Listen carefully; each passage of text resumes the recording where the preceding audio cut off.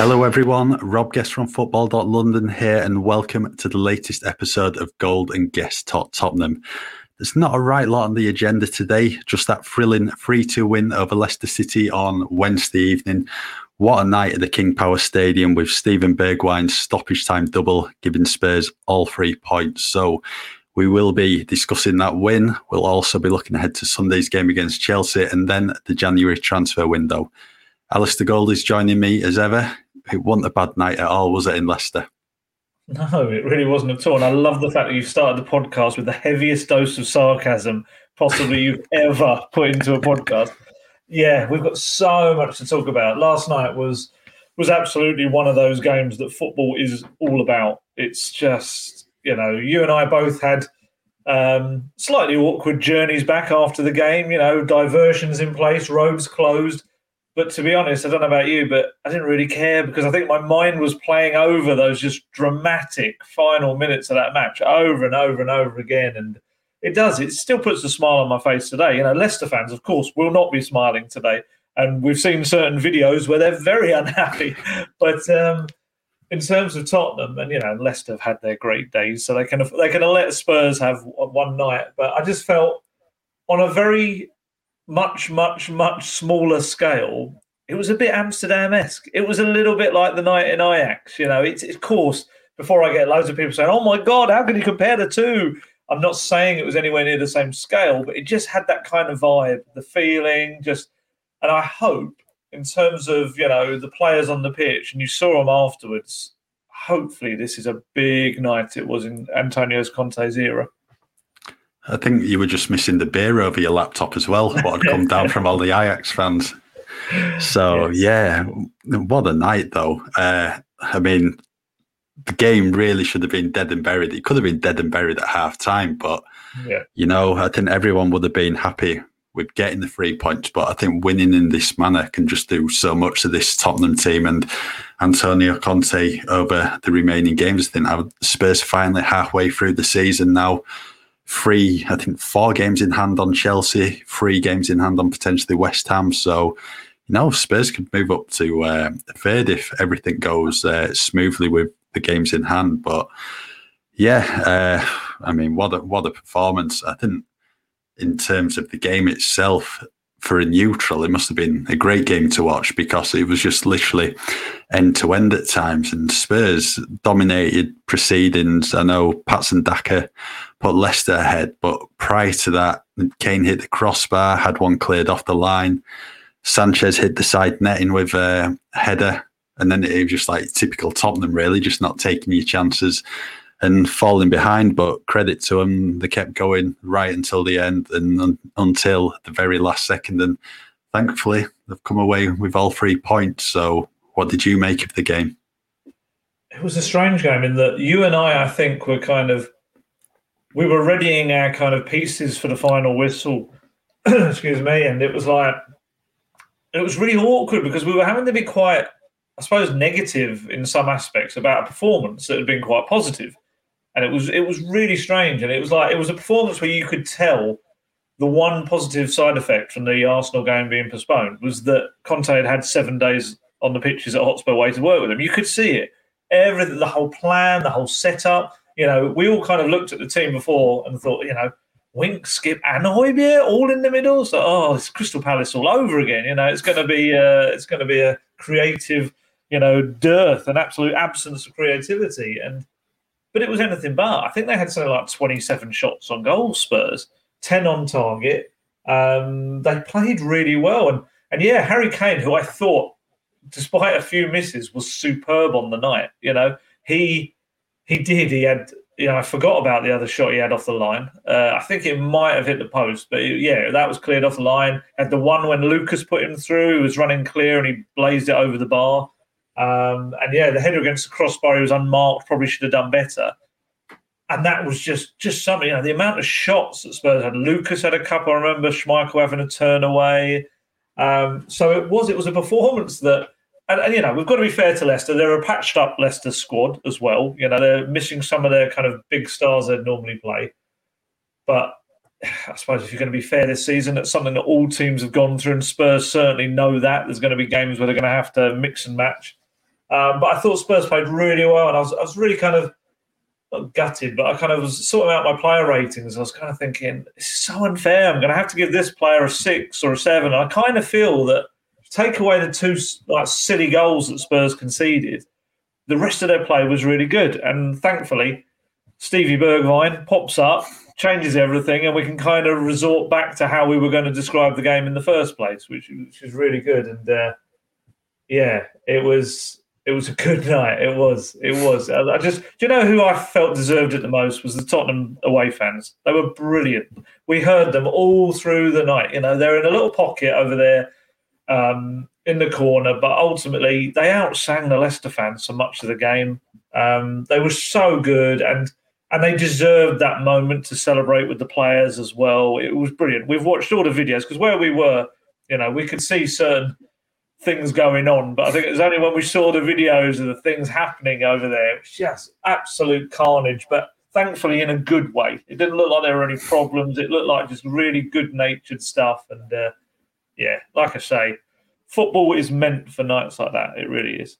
Yeah, credit to the away support. Didn't stop singing from the first minute to the very last. And, given the current situation across the country, the fact it was a midweek game and the date was only announced, I think it was 2 weeks ago, you've got to give everyone praise for turning up to the game, full allocation, and they played a massive part in helping Spurs get over the line. So it's great for everyone there to be rewarded with all the players celebrating in front of them after that Steven Bergwijn winner. So let's talk about Steven Bergwijn anyway, because it's been a bit of a mixed start to the season for him, shall we say. Started well, injury then struck, and he's just found himself in and out of the team. Conte, in his pre-match press conference ahead of the postponed Arsenal game, did state that Bergwijn was back, but he would be on the bench, not ready to start yet. And I think a few people, myself included, thought he could be named in the team against Leicester if they were going to go with a 3-4-3 formation. But no, Conte left him on the bench, instead went with that 3-man midfield and then brought him on with about 15 minutes to go. 2 chances, 2 goals, more than took his chance, didn't he?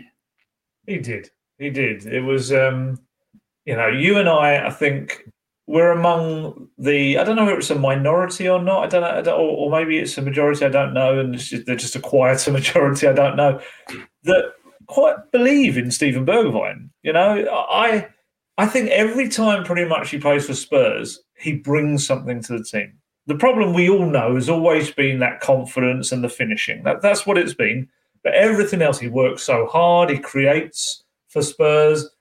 He started the season really well. Nuno was raving about him at the start of the season. And then, he's had a weird season. He started really well, got injured, came back, took the Netherlands to the World Cup with that brilliant goal and an assist, got injured again. Conte really didn't see much of him. Then he got to have him against West Ham, and he scored twice. Scored once, set up a goal, didn't he? Then got injured again. Now he's back, and he's scored 2 terrific goals late on to win a huge match.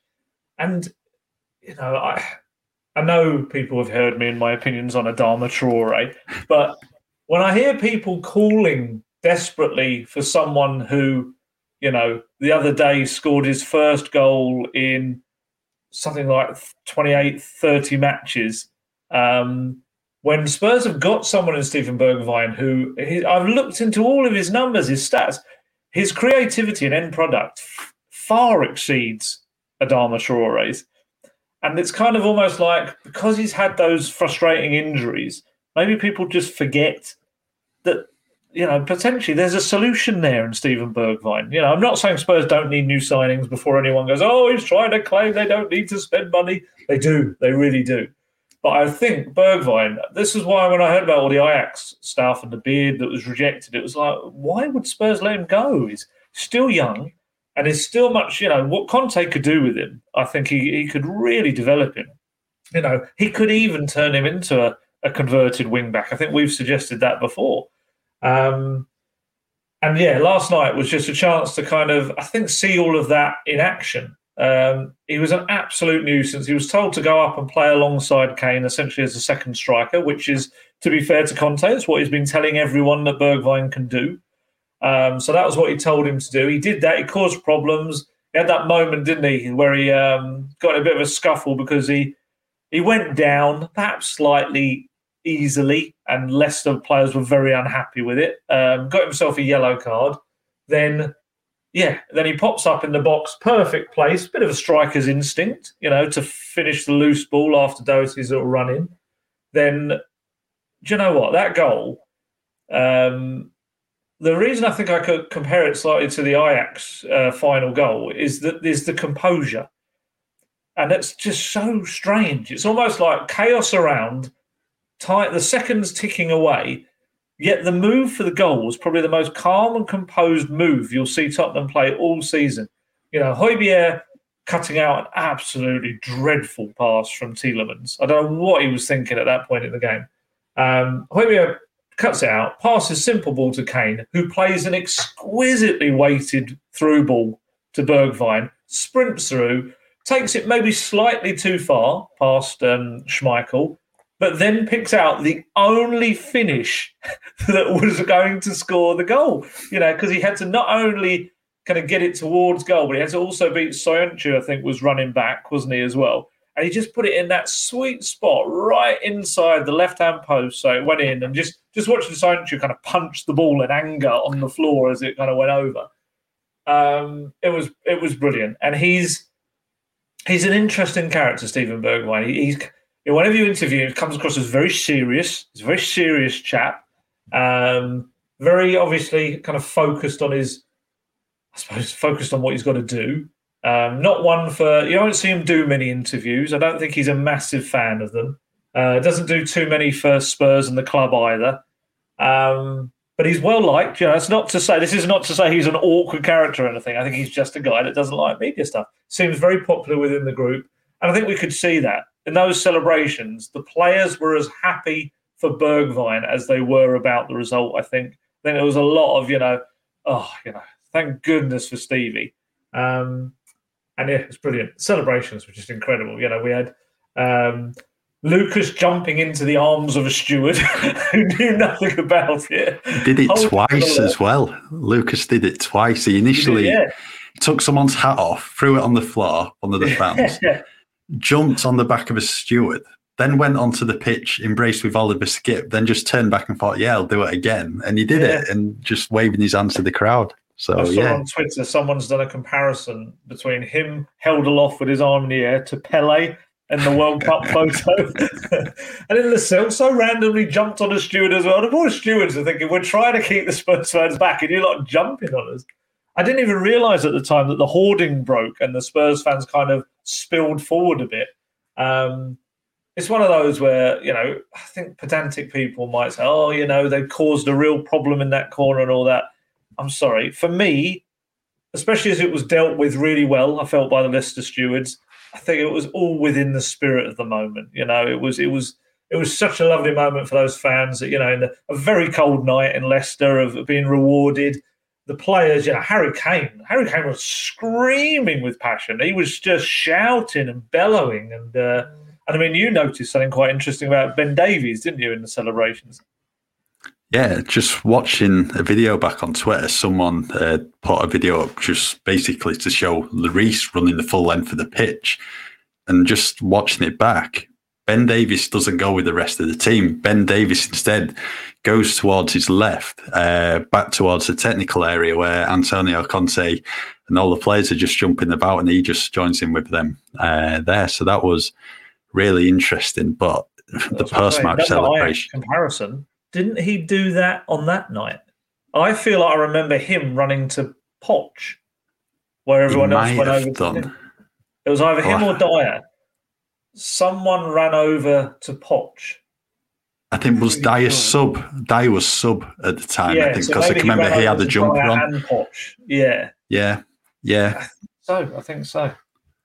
We'll have to, honestly, it was so good. At that. So good. And it's funny, I had a question. Someone asked me afterwards, it was on Twitter or WhatsApp somewhere. Someone said, how do you, as a journalist, kind of keep your professional in moments like that? Because obviously it's just utter chaos. And I mean, I think we both did. I think I may have swore a couple of times mostly because of the excitement of it, but also because of the fact that we knew we had to change a lot of what we'd written. But I'd never, ever, ever would be upset at moments like that, or not being able to, I don't know. I think I don't care about changing copy in moments like that. They're the stuff that as journalists we're absolutely privileged to be able to witness. We really are. Yeah, I think those are the nights as well where you look back on that and just remember how good it was, and it doesn't matter. Like you said, you're changing your copy late on. It's just a memorable occasion. And, I wasn't in Amsterdam myself for that game. I was watching it on telly that night. But those celebrations at the end, that's the closest Tottenham have got to recreating that feeling in almost 3 years now. So, yeah, fantastic night. Just going back to Bergwijn, I didn't realise he was that small. Just watching back the post-match interview next to Harry Kane, he's literally just up to Kane's shoulders. He's a stocky chap. Yeah, a little stocky chap. Yeah, I didn't realise he was that small in comparison to Kane. But no, credit to Steven Bergwijn. I've always said it. I think he's a confidence player. He always just looked like, especially last season, he didn't score until the penultimate game against Aston Villa, and then that was probably too late into the season to give him a confidence boost with one game left. But I mean, scoring the goal will have done wonders for him, but scoring the goal in those circumstances will have just boosted confidence sky high. So, yeah, hopefully we'll start to see the very best of Steven Bergwijn over the next few weeks, because big few weeks coming up for Tottenham now, especially in the top four race. So, yeah. It's about fitness, isn't it? It's about fitness with Bergwijn. Yeah. He clearly, I don't know, and this is just speculating, I don't know whether there's an issue with him that maybe he needs to improve the way he looks after himself. I don't know. Again, this is me speculating, but he does pick up a lot of those little injuries as well. And that maybe sometimes you get that with younger players. They just haven't quite worked out exactly how to manage their body properly and what it needs to be done. I don't know. But I think that's maybe just the go-to first thought when someone picks up a lot of those injuries. If he can get a regular run, there's no reason he can't do it. I was always felt really disappointed when I see on Twitter people saying, get rid of player X, Y, Z, and then Bergwijn was always among them. And I was like, no, he's one that's really got potential. I mean, I've even seen it with Brian Hill. People are saying get rid of Hill already. It's like, no, give these young players a chance, They're, like you just said, confidence players, especially in that position. That really is what it's all about. We're seeing that with Lucas. Lucas gone through long spells without producing much. But when he's confident, you see a completely different Lucas. And to be fair, that's probably the same in any position. But, we want instant success. That's what we demand as football fans. Hopefully this just puts all the talk of Steven Bergwijn going to Ajax to bed, because, and I'm not just saying this after his 2 goals last night, but I thought it'd be crazy to get rid of him now at this time of the season, because like he says, he can play up front. Conte said that he can play through the middle as potentially Kane's understudy. He can play the 2 with Kane, can play out wide. He's got all the attributes to be such a good player. He's just had a bit of rotten luck, really. It's just been such a stop-start time for him at Tottenham in his 2 years at the club. But, fingers crossed, we'll start to see the real Steven Bergwijn now over the next few months. Do you remember Mark Overmars threw something at the telly when he scored that second goal? Probably, yeah. Shall we talk about another substitute now? Matt Doherty. I was tweeting at halftime, Matt Doherty's coming on. You'll have got exactly the same as me. Yeah. And a lot of people replying, basically, why is he coming on? That's the nice thing to say. We don't want to swear on here. But, Emerson Royale just didn't have an impact on the game at right wing back. And a few of our colleagues were at the game last night being wined and dined, and I think they said exactly the same to you, didn't they? Like, Emerson's just not had an impact on the game. So Matt Doherty came on and literally within a couple of minutes played very well, didn't he? Made an instant impact, linked up well with Kane, and had an impact for the second goal as well. Really good shift from him. That was the Matt Doherty that Spurs bought. That's exactly the one they wanted to bring in. And, Matt Doherty gets a lot of flack. If I'm going to be, I think you have to be absolutely fair to him as well, though, and say, and we've said this before, recent weeks, he's been playing on the left, which just does him no favours whatsoever. He's a right wing back who's played in that role for much of his career and was brought to Tottenham to play as a right back instead, and had to essentially relearn how to be a right back. I just feel like last night was almost like the first chance to show, let's see what he can do in the Conte system properly. Let's see what he can actually do. I know he's had a couple of chances before, but I felt like the chips were down, and it was very much, what could he do? What could he show that was more than Emerson last night? I thought he did. I thought his movement was the biggest thing for me. He was making so many runs in behind, and that was what we saw at Wolves whenever there was someone was crossing from the left, you'd often find Doherty popping up at the back post to get involved and try and be an extra member of the attack. And he was doing exactly that. I mean, there were a couple of early, I think, link-ups with Kane. Then he had a left-footed shot that went wide of the left-hand post. Then he had found himself right in front of Schmeichel later on, but he just tried to turn the ball past him. It was so close that kind of Schmeichel smothered it. And then obviously for the Spurs' second goal, it was a terrific run, great ball from Højbjerg. And then he almost kind of ran into problems, didn't he, in the middle? But then he's been credited with the assist because I think he got the final touch to knock it to Bergwijn. And obviously Bergwijn lashed it home. So I wonder whether it's come too late, that performance. I wonder whether it ends up being more of a shop window performance and maybe it helps him get a move, whether it's back to Wolves or wherever. But I just feel it's quite sad in a way. If that is the case, then, you said it before the match. You absolutely called it that at the end of last season, Doherty was superb away at Leicester as well. It's clearly it's a place he likes playing. It must be something about playing in the Midlands because he was excellent at Wolves. Played well, like I said, last season at Leicester, and then last night, very good. Yeah. He's home. Maybe he's home. Well, he's not at home because he's Irish, but you know what I mean. He was there for more than a decade. I thought he played really well, and it's a big question now about the Chelsea game. Whether you keep with him because I think he should be quite confident after that. But then again, like I say, whether there's some transfer movement around him or not. But yeah, that was definitely the Doherty that Tottenham wanted, and he was so much fun. Emerson I'd say it was, in an attacking sense, one of his worst performances for Spurs. He just offered so little. We often say the same, that when he runs forward with the ball, your gut feeling is the best case scenario is maybe Spurs get a corner out of it because you just know the ball's probably not going to get into the box. And that was one of those nights last night. Spurs had so much possession, so much attacking stuff, but none of it came through him. It was more through Reguilon left in the first half.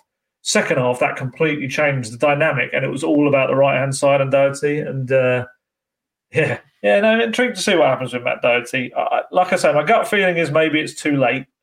And he's 30 now. He turned 30 the other day. Which doesn't look 30, to be fair play. To be fair to him, he doesn't look a 30-year-old. But yeah, it's good night for him. Good night for two players that really have been linked with heading out of the club, and they kind of showed, we can contribute. Just going back to Emerson, I think I put in me talking point after the game that I know Adama Traore has been heavily linked, and a lot of fans aren't happy with it. But that last night just seemed to be. It would have been the perfect game for Traore just because there was so much space down that right at times. And it was just basically because Leicester kept leaving gaps, but then Emerson just wasn't exploiting that space. So Doherty's come in, took his chance. And I agree with you. I think there's a question mark over that position now. And out of the two, I'd probably be favouring Doherty. I think just like Bergwijn, really, he's maybe had a bit of a torrid time at Tottenham at times when he's come in. Obviously, he's a right wing back. By the way. Yeah, played that. At times. played as a right back under Jose Mourinho when right wing back's his better position. Left wing back the past couple of weeks. That'll give him a big confidence boost, whether he does end up leaving Tottenham or he does stay at the club beyond the transfer window. Someone else who I think had a very good game, and I know you were waxing lyrical about him, I think, in your talking points, Pierre-Emile Højbjerg. Not really seen the best of him in recent weeks, coming for a bit of criticism from some, but started in the midfield three with Harry Winks and Oliver Skipp, and best game for a while, I think, from the Dane. Yeah, I think so. I had someone afterwards tell me off for my ratings. I gave him a 9. It's a joke of a rating. I was like, really? I thought it was really good. I thought he kind of marshalled the midfield pretty much for long periods. Crucial in both of the late goals. I thought he played well. His ball to Doherty for the second goal was superb. It was so perfectly curled in. I thought he played really well. I thought the midfield three, you touched on it earlier. I thought the midfield three worked quite well on the whole. I thought Harry Winks obviously played that lovely ball to Kane. Another, it's that little kind of dinked ball over the top that he plays really well. And he is, for someone labelled as sideways passer, he's coming out with quite a few of those in the Conte era. I thought he played well. The only thing I'd say about Harry Winks, I still want to see him be a bit stronger in the tackle sometimes. I feel there's sometimes where he loses out on 50-50s that he shouldn't. I think that's kind of the next stage for him. I thought Skippy had another kind of energetic, productive game. If he can just add the final third stuff to his game, I think he is going to be such a complete player. He really is. I think that's something Conte... Well, Conte's already... I think he said that to me, didn't he, in a question I asked, that's what he's going to work with him on. It's that decision-making when he gets into the final third. Because there's so many times he'll win the ball back.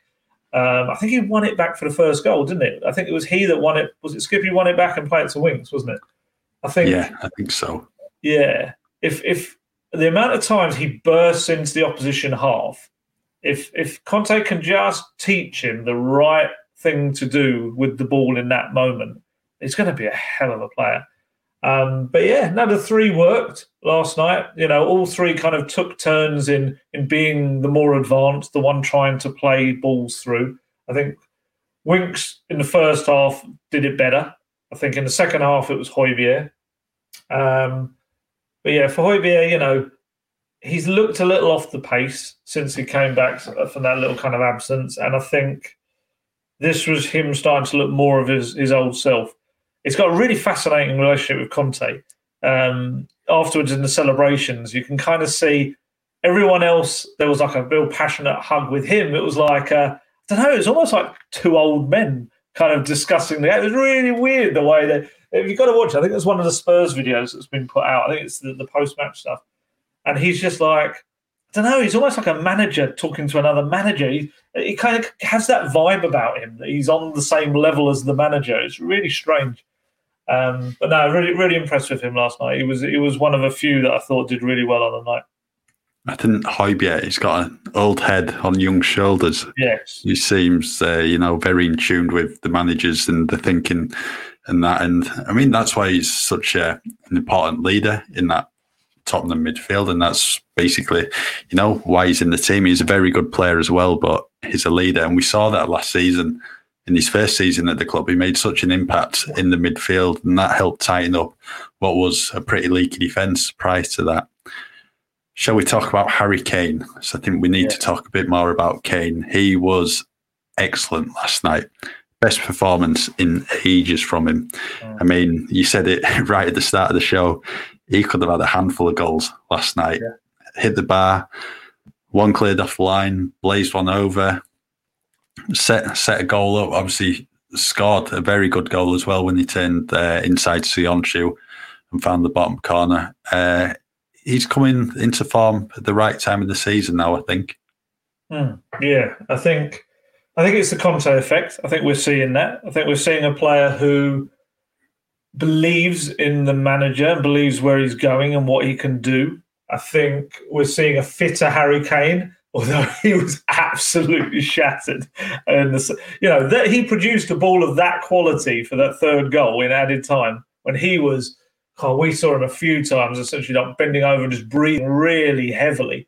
But he was excellent. If Bergwijn for me probably nicked the man of the match because of the late stuff he did.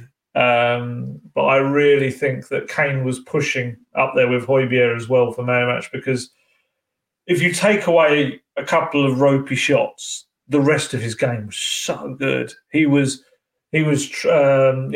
pressing up there. There was one run he did. He tracked back. He sprinted from the Leicester box, pretty much. No, it was all the way back into the Spurs box and made a clearance. I think it was Maddison had gone through.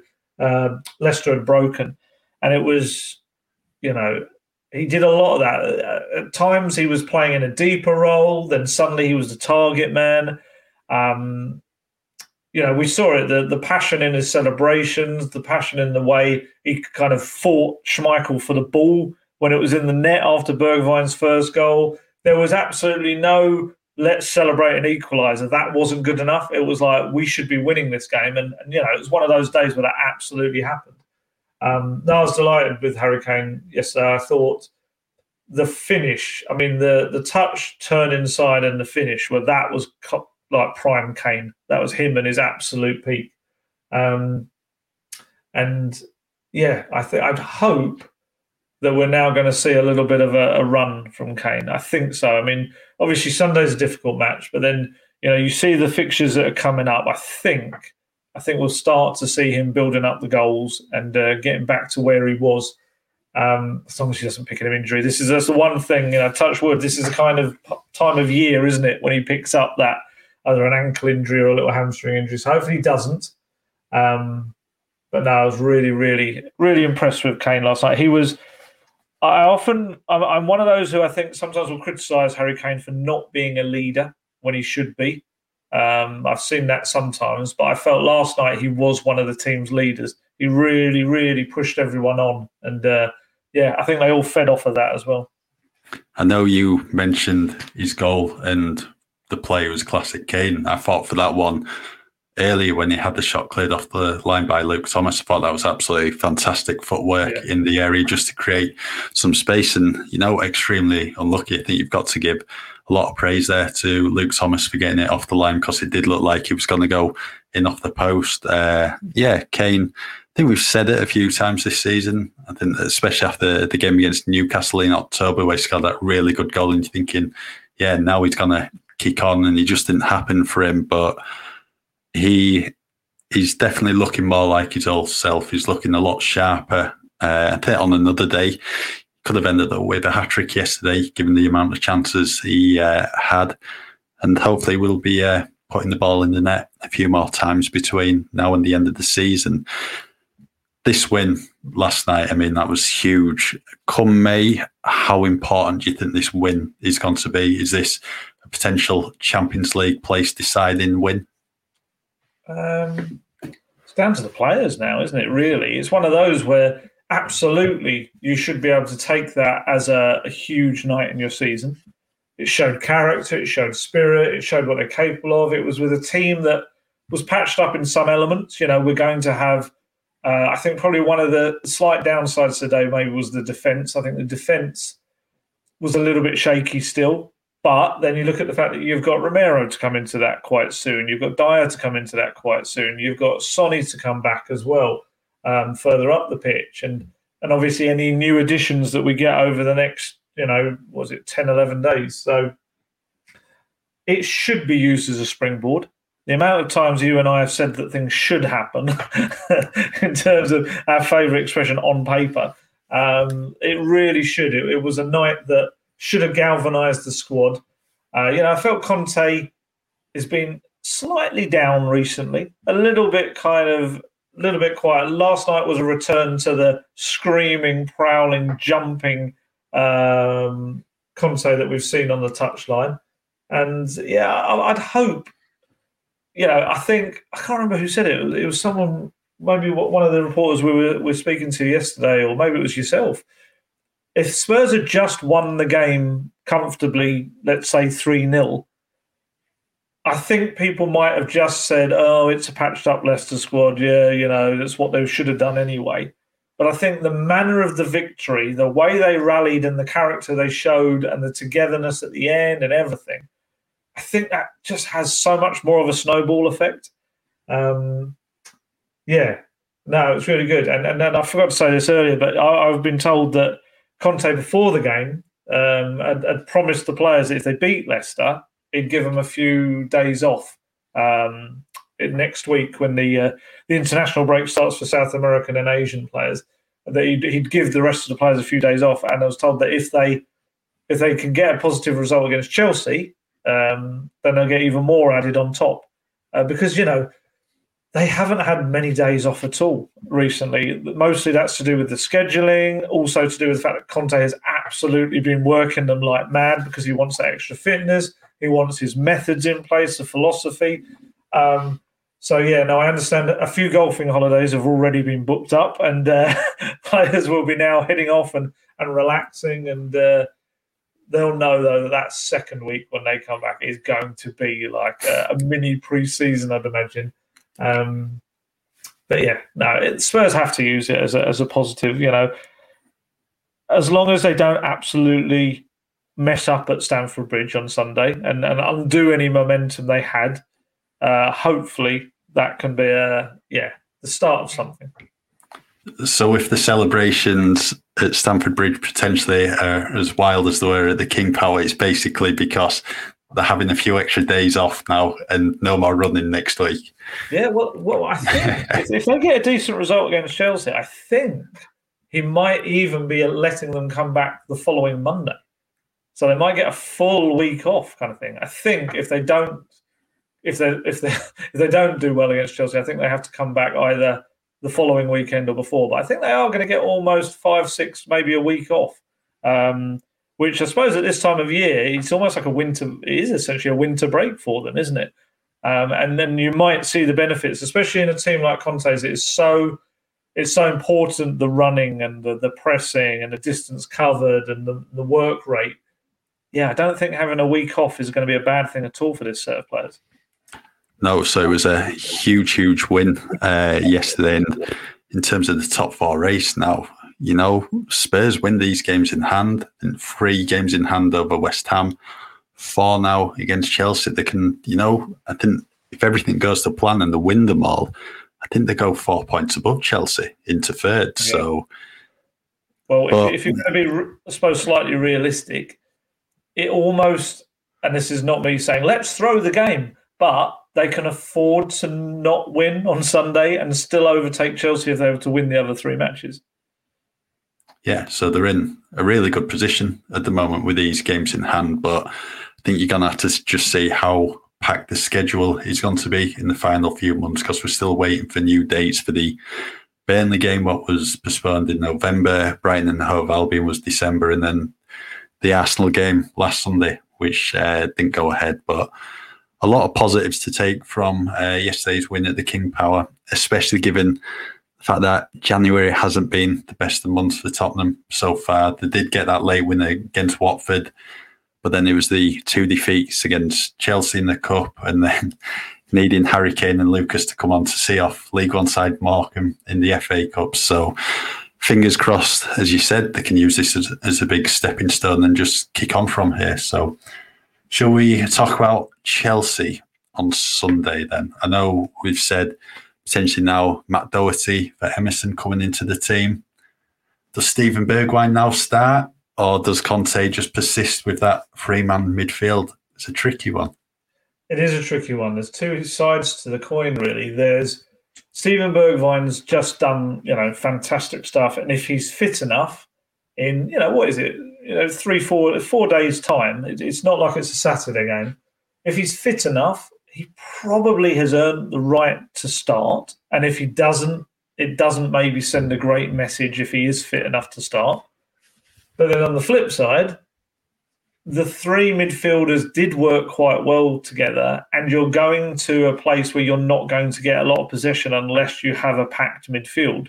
So it's I wouldn't want to be Conte in this position because it is you potentially put in a third attacker and lose the midfield battle, or you put in a third midfielder, but maybe sacrifice some creativity at a place like Stamford Bridge.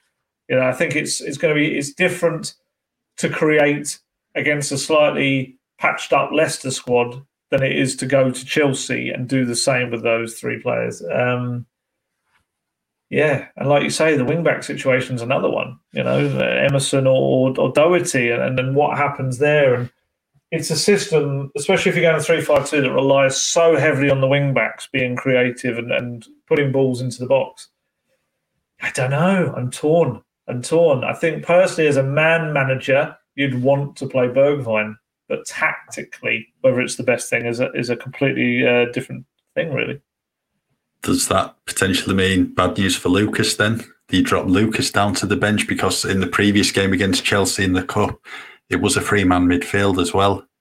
I can't see him dropping Lucas. I can't. I think he constantly refers to Lucas as one of his most important players. I don't think you go to Chelsea and drop him. I mean, I suppose you could. I'd say Lucas wasn't great. It wasn't one of his best performances last night. He was quieter, certainly, than other games he's played. Whether that's enough to drop him out of the team, I mean, it's not a bad shout. Perhaps you play Bergwijn up there with Kane. Maybe he has that shot, and then you've got Lucas's energy to come off the bench in the second half. Yeah, maybe I'll go with that. I think you swayed me. I think you have great work there, Mr. Bergwijn. Stephen Bergwijn's agent, Robert Guest. Good work. Bergwijn did actually play up front against Chelsea. It will have been 2 years ago now when Jose was manager, and that was back five that day, wasn't it? I think the way wing backs play was more back five. Yeah, he did. Yeah, hold up play was really good. You're saying about his height, but he worked really hard, and it was almost like a target man despite that height. Was that at the time Sonny was injured as well? Was that the week after Villa? So there was just no options up front because Kane was already out then with a hamstring injury. So and then Bergwijn got injured, wasn't it, the next game against Burnley or something, or a couple of games later. Yeah, so Conte's got some decisions on his hands. I mean, Chelsea coming into this game, they're not in the best of form at all. They just seem to be drawing a lot recently. But as we both said on the way into the stadium last night, Chelsea haven't been playing brilliant recently, but then they still beat Tottenham in both legs of the Cup. So it's an absolute canter as well. Yeah. Didn't even get out of first gear. Yeah, going to be a really interesting one because Chelsea are slipping up. I mean, they're way out of the title race now. I mean, they're not going to catch Man City going on their form. And a month ago, you were probably looking at one Champions League place up for grabs. Given Chelsea's current form, potentially two there now. So all to play for on Sunday. Stamford Bridge hasn't been the best of places for Tottenham over the past 30 years. To be honest, it's been a horrendous place to go. There was that win, was it 2018? Delhi's double. Christian Eriksen's screamer as well. A repeat of that would be nice. I mean, what are you expecting on Sunday? I was about to say more pain. I'd hope last night's heroics late on kind of create some momentum in the team and they go into it with more belief. They certainly created a lot of chances. And I feel like second half in the second leg, was it second half? Mainly the second leg on the whole, they were probably the better team on the night, maybe in the second leg. Second half, they played well and created chances, didn't they? Yeah. Yeah, and if they can take something but like I say, it's really got to be a big, heavy caveat that Chelsea just, knew that they didn't really have to step up the gears. I think it's a big match for Chelsea as well. I think, like you say, they need to get back on track, and also they're fully in the knowledge that it is one of those games in hand that Tottenham have over them. I don't know yet whether we'll have potentially Eric Dyer back or not. If it is still that three-man defence of Davies, Sanchez and Tanganga, I'd be a little bit fearful. Although Conte would point probably to the fact that they only conceded that one goal against in the second leg. Although you just feel with that defence, there just seems to be a calamity in it. Even the goals last night, that first goal just bounced around the box about 5 times, and eventually Reguilon, unfortunately probably for him, was the only one to actually make a tackle and still managed to send it straight to the feet of Daka. Second goal, I felt it was a little bit... You could criticise people not marking runners, like Sanchez maybe not going with Maddison, but I actually felt that was a really good goal from Leicester. It was a really nice move, nice reverse pass as well into his path. Actually, first goal as well, Lloris was at fault. Rare Lloris fault, I felt. Very weak hand on Daka's shot. But yeah, I just feel like it needs a little bit of leadership in that back line. I still don't think Sanchez sits right in the centre of that defence. Although, funny enough, he had a couple of, Paolo Maldini-esque striding out of defence moments. There's a few ones where he beat a couple of players. He looked quite confident on the ball. But yeah, Tanganga's still looking a little bit shaky alongside him. So I think you need Dyer back. But I don't know whether they'll push it or not, or whether they just say, well, let's now give him the full 2 weeks of the break, and then we bring him back for Brighton. And you essentially, we were speaking about this just before we started recording this.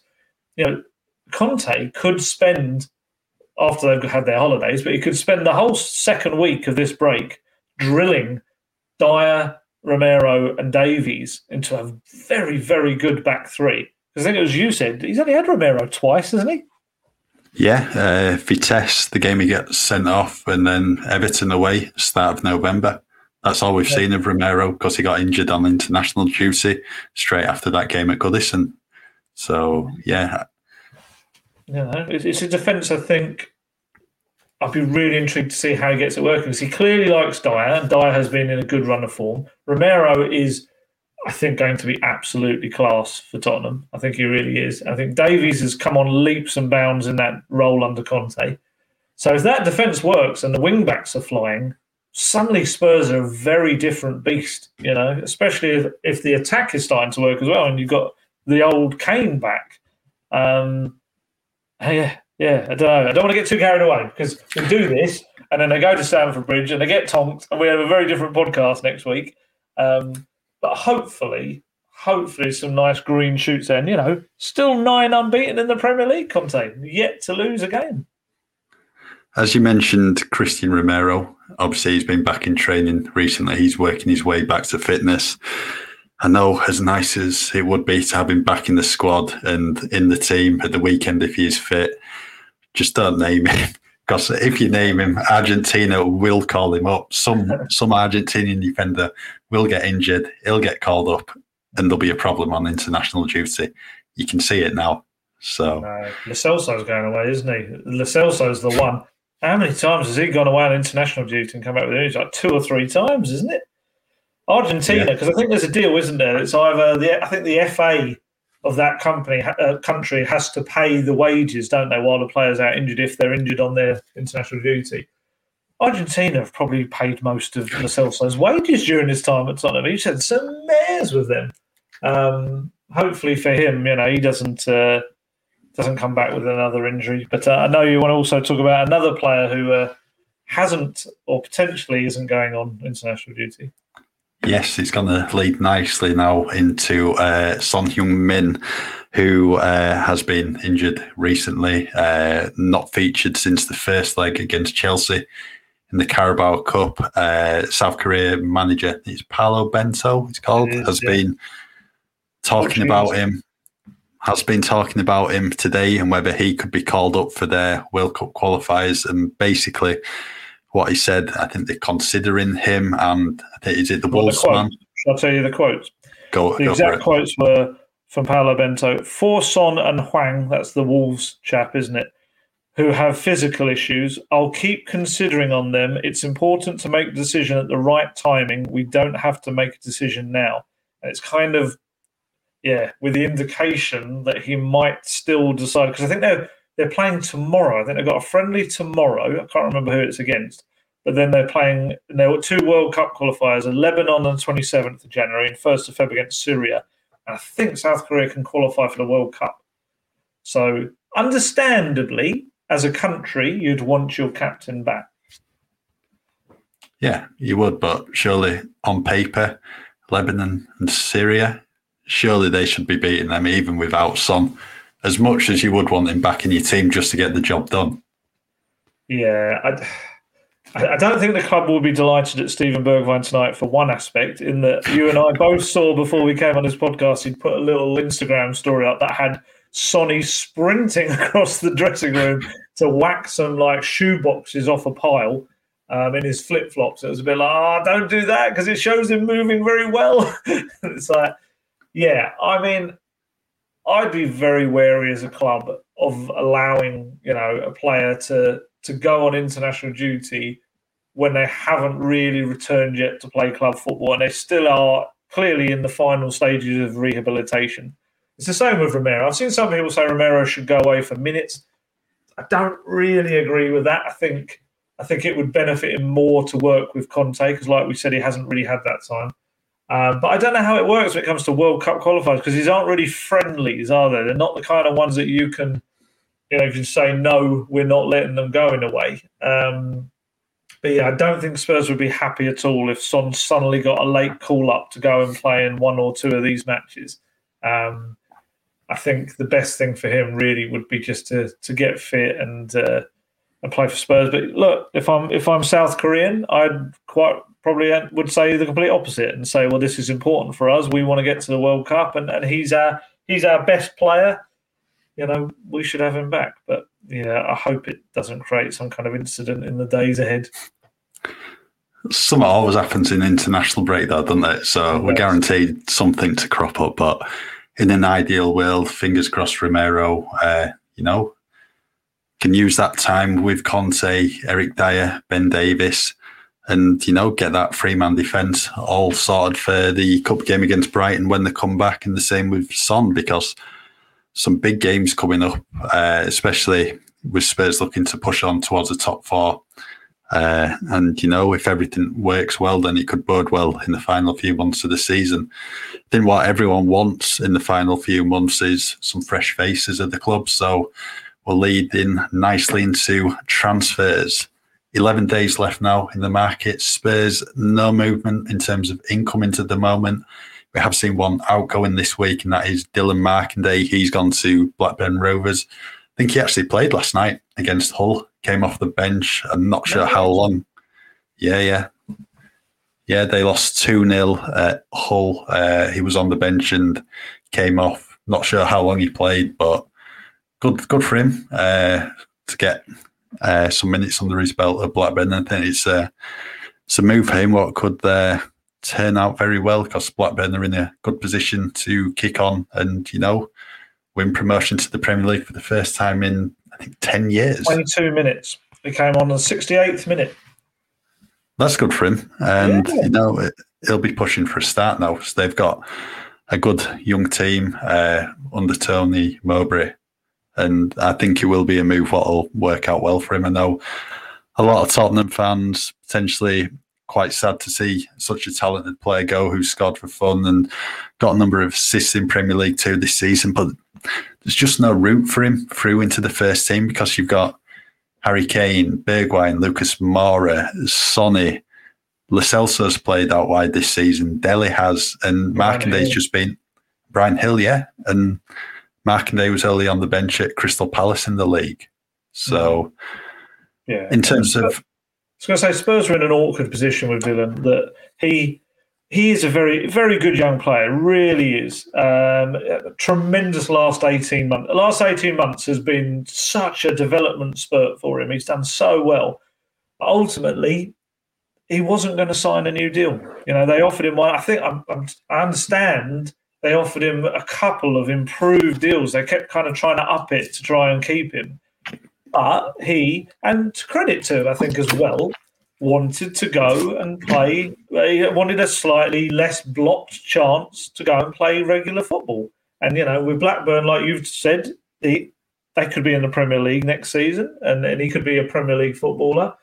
And weirdly, I think if you're going to lose a young player who's played 15 minutes for the first team to actually, I know this isn't what anyone wants to hear, but to manage to get a fair bit of money for a player that age, I think, and who hasn't played much. And what I'm told is a big sell-on fee. They probably actually did quite well transfer-related to make the best of a bad situation. But I don't know. There's a couple of ways to look at it. His path has definitely been blocked.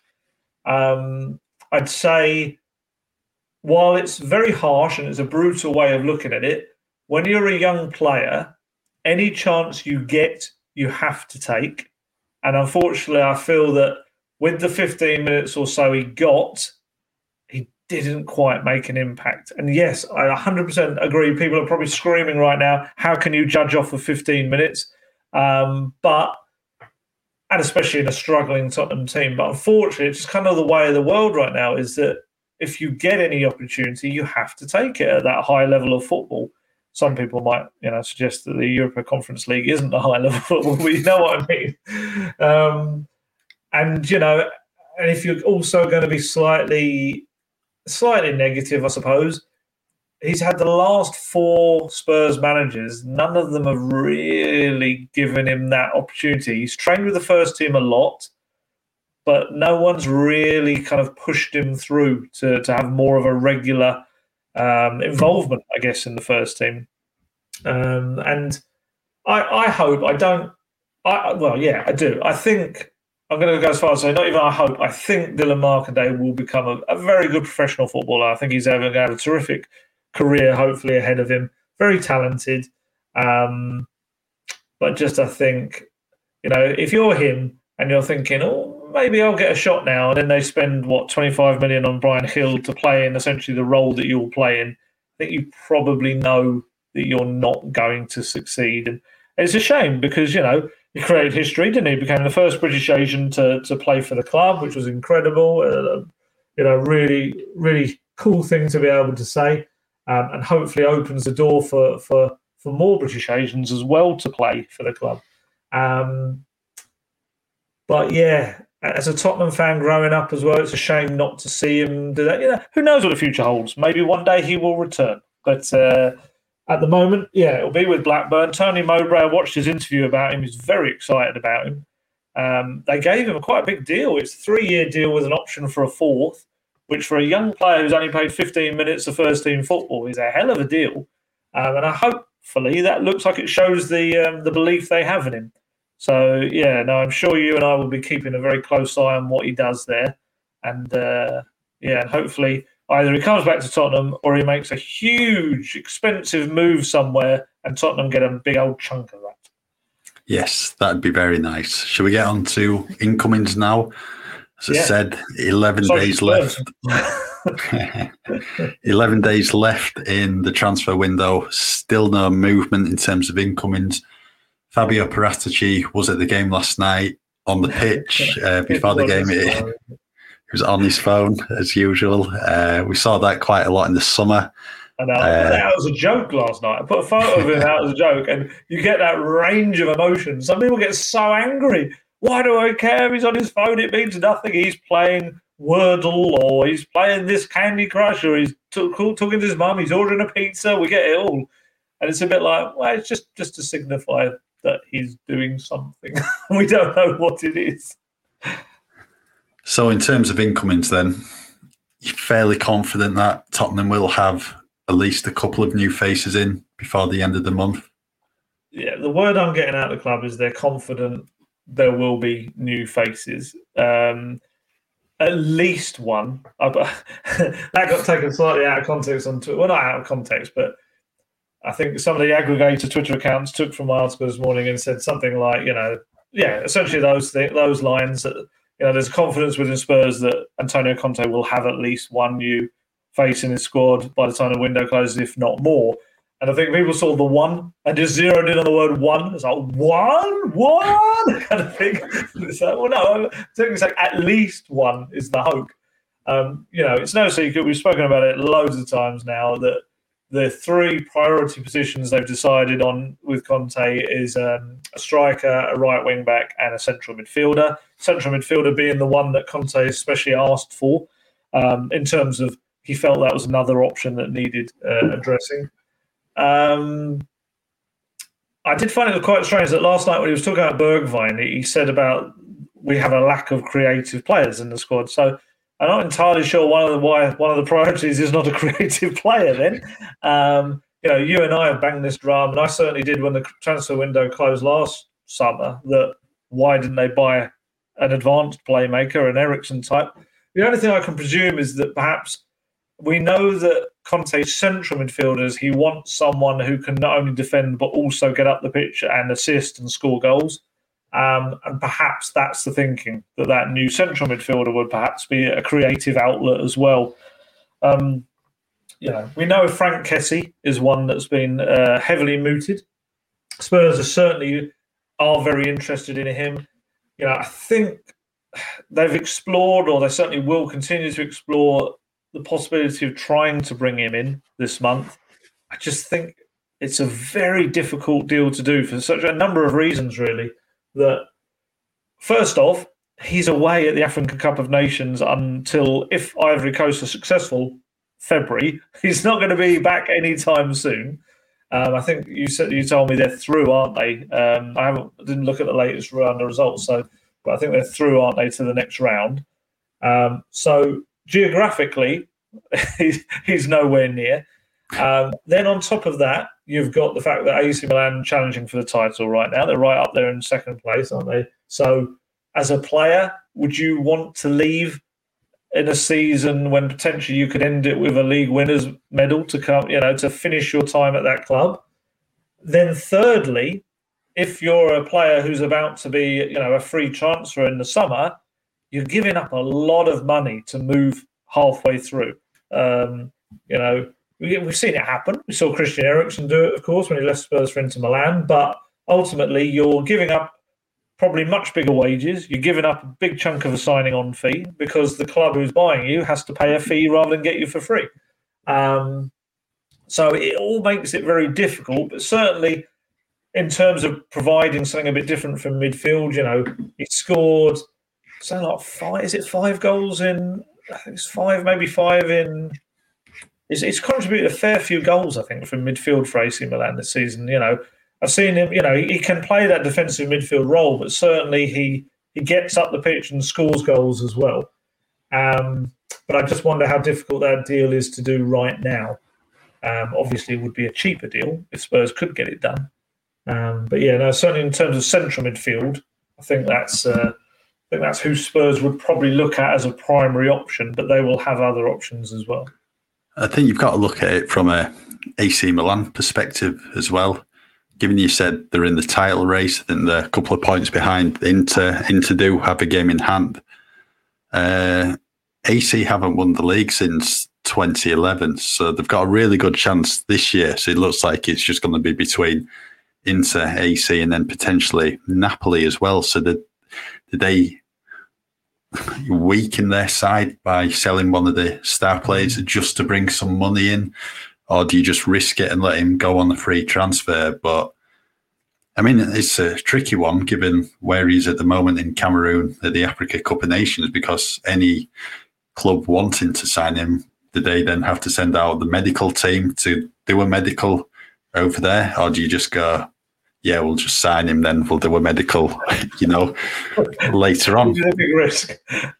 Very big, but I mean, he's been playing well for AC, so I don't know. I don't know what you do in that situation. Well, we were trying to work it out because I think Brian Hill was signed, was it just before he went to the Olympics or while he was in the Olympics? I can't remember. I can remember him. He sent a video from Tokyo, didn't he?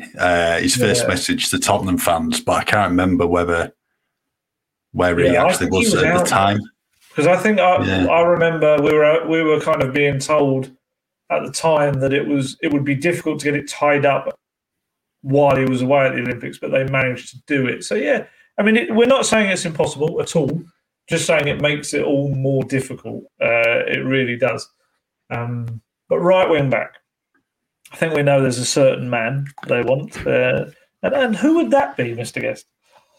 That'd be Adama Traore, who got his first Premier League goal at the weekend against Southampton. He's won He's divided the opinion of fans, shall we say. He's a player Paratici's wanted before at Juventus. I think last night it'd have probably been handy given the amount of space there was down the right at times to exploit.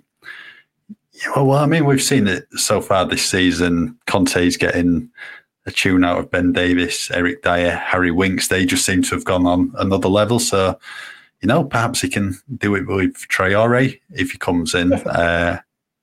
Yeah. And is Traore 18 months left on his contract, so you can get him for a bit cheaper than you would have been able to get him in the summer? Yeah, the figure I keep getting told is 20 million will do it. 20 million will get him from Wolves. I mean, there's been some noises coming out from Wolves about them potentially wanting to keep him till the summer. I don't know whether that's just playing the game, whether to kind of put a little bit of pressure on Spurs to actually make a bid. I keep hearing that Spurs would prefer to do a loan deal with an obligation to buy him, just to kind of, I don't know, it's a funny one. I mean, in one aspect, it pushes off the bulk of the payment, but then in reality, most transfers are done in instalments anyway. So I don't know how different that would be to an instalment transfer. I agree with you. Look, people know my views on Traore and that he is about as much end product in a Premier League game as probably you or I. But no, that's wildly exaggerating. He does contribute goals and assists, just not enough for a player of his quality. He's got skill, he's got a lot of power, a lot of pace. I think he should do a lot more. But I 100% agree with you that if there's anyone that can make him better, it's Antonio Conte. I just hope. I kind of get the right wing back idea, although some Wolves fans and Wolves reporters I've told to have told me, good luck if you're going to get him defending. They're kind of like, they can't really see that that's going to be something that works. But because my fear, I think, would be if he's not going to be a right wing back, then I do see the likes of Bergwijn and Hill having their path blocked. And I have quite high hopes for both of them. Some might not share that, but I think that I wouldn't want to block two younger players with a player who's been in the Premier League a few years now and hasn't really pulled up trees, although he looks strong enough that he probably could pull up trees. We'll see what happens. My gut feeling is that if Spurs really want him, they'll get that deal done. I don't think they can muck around. There's a kind of, it didn't push the boat out for him in the summer, but if they really want him now and they feel he can make a big difference to Conte's squad. I mean, it's worth pointing out as well, when I asked Conte about transfers on Tuesday, wasn't it, just before the game, he came out with this really interesting statement about, I mean, to paraphrase wildly, he was almost saying, just get me anyone. Get me someone. It was kind of like that. He was talking about, January being difficult, but then he said something about along the lines of, it kind of comes to a stage almost where it's not, you're not always going to get the best opportunity, but you still have to do it. So, I don't know whether that entirely meant just please, anyone will do, I need numbers. And he kind of said that last night. We need more numbers. We just need to get something done. I don't know whether that's his analysis of Adama Traore, just anyone will do, which would be a bit harsh, I think. But it's a funny one. And I think they also have an interest in, is it Jed Spence, the young lad at Forest at the moment, isn't he? Middlesbrough player. Middlesbrough right back on loan at Forest. Yeah, I think I like him. I think he's probably more one for the long-term future, and obviously is a natural wing back. I do wonder whether if they feel that, I don't know. It's a difficult one. It is a difficult one. He clearly is a talented player, but obviously very unproven. And whether Conte needs more younger players, I don't get that impression. What I've always been told about Conte is that he's someone who he likes to use players that he knows what he's going to get from. He will use young players, he'll use them at the right times, but ultimately he wants to know what he's getting from his players. And maybe in someone like Spence, that's someone that, you'd buy and loan back out, and give him more kind of time to develop it, like Skippy kind of ended up with him, albeit as an academy player. The most interesting one for me is the striker position, because it's the one position where we've heard so little about. There's so few. There's the odd link pops up once in the blue moon with someone, but in terms of actually kind of on the ground hearing who they're going from, and I think personally that says more than anything about how difficult that is, that position. I think it's, I know people don't like to hear it, but especially at Tottenham, trying to bring in someone that is happy to play mostly second fiddle to Harry Kane is difficult. It like narrows your window of market, as it were, of who you can get. And I just wonder whether that's more kind of telling of Tottenham's struggles in trying to find someone. And I wonder maybe that's what Conte, when he speaks about just anyone or any opportunity kind of thing, I wonder whether that's talking about the striker position. What would you say? If you could only get 2 of those 3 priority positions, which 2 would you go for, as in which positions? Well, I know a striker who you can have, if you want, on a free transfer. Solomon Rondon, if you want him. Spurs looked at him years back. I don't know if they want him now, but... Oh, this was the other thing I was going to suggest. This was my theory. I wondered, if you got Traore, could you play him when needed as a striker if Harry Kane needed a rest? Look, I know he's not the world's greatest goal scorer, but in terms of physical presence and speed, surely as a hold-up man, he actually wouldn't be a bad makeshift option. If you had to pick only the right wing-back and a midfielder, could he double up? But if, like you've said before, if his finishing isn't that good and he's not creating assists, then would you really want him in that position on the end of the ball? By that logic, if he's not a wing-back, he can't defend and he doesn't set up chances, don't sign him as a wing-back. Yeah. But, I mean, you wouldn't want him running at you. He would scare centre-backs as he does with the full-backs, because you see it every game. It's like 2 players on him rather than 1. I suppose he could play up front. For me, the positions, I think last night showed need a right wing back. So Emerson just wasn't on it yesterday. I think he's still young. He's not played as a wing back a lot in his career. You have got to give him time. It will take him 12 to 18 months to adapt to the Premier League. I think there's a decent player there, maybe not first choice, maybe someone who can come on and, have an impact in games and play in the cup competitions. The other position for me, striker. I think you can get away without a central midfielder out of the 3. Winks is playing well. Højbjerg, Skip, Lo Celso can play centrally as well. And especially if you're going to play 3-4-3 at times, as they have done for the majority of Conte's reign, then you only need 2 central midfielders who will be starting. So striker, for me, is priority. It's been a priority ever since Fernando Llorente left. Just never brought in another out-and-out striker. And, it proved costly 2 years ago when Kane injured his hamstring at Southampton. And the last thing you want is to not bring a new striker in this month. And it proves costly again, because Spurs are in a good position to get back in the Champions League places at the moment if they can carry on that form. And I know you mentioned it in your talking points. Surely now, given the position they're in, they've not been in the Champions League for 2 years. Spend money. Make sure you get in that top 4.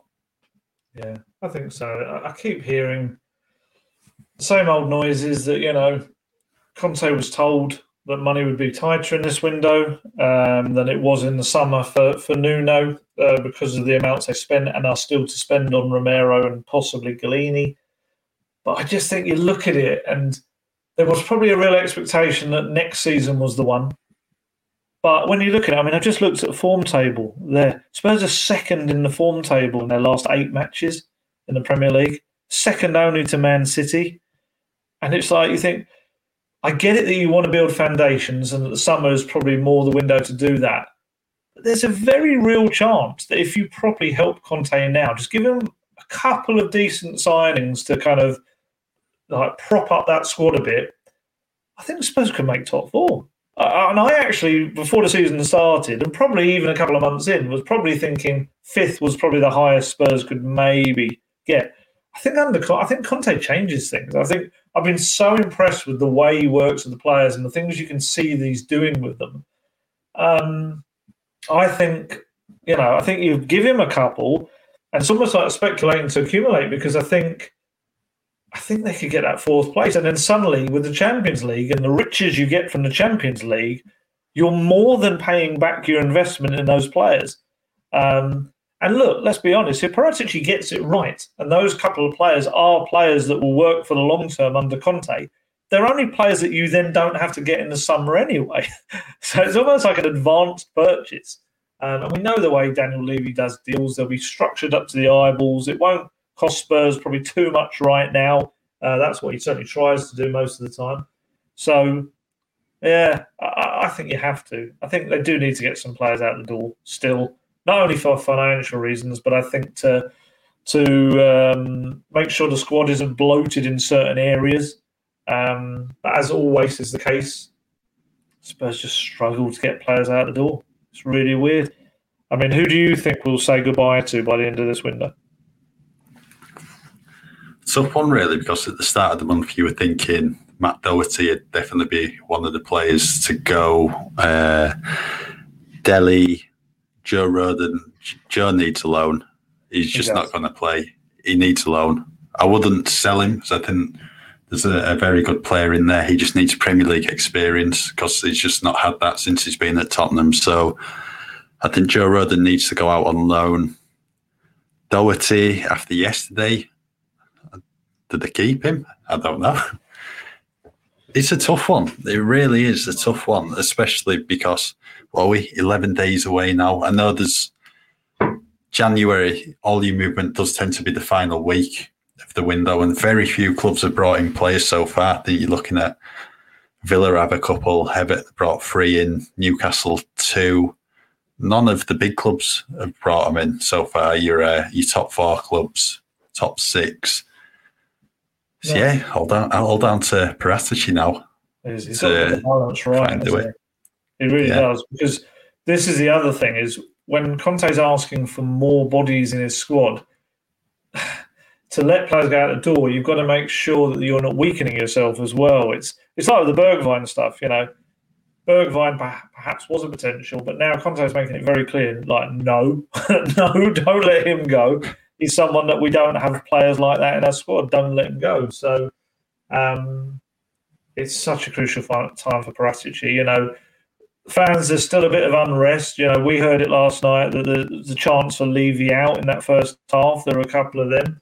Obviously, forgotten about the final whistle temporarily because of how incredible the end of the game was. But no doubt, if the next 10, 11 days is not fruitful for Tottenham, we know where the finger's going to be pointed, and it will be on the club, and that's especially Daniel Levy at the top of it all. So they need to do something.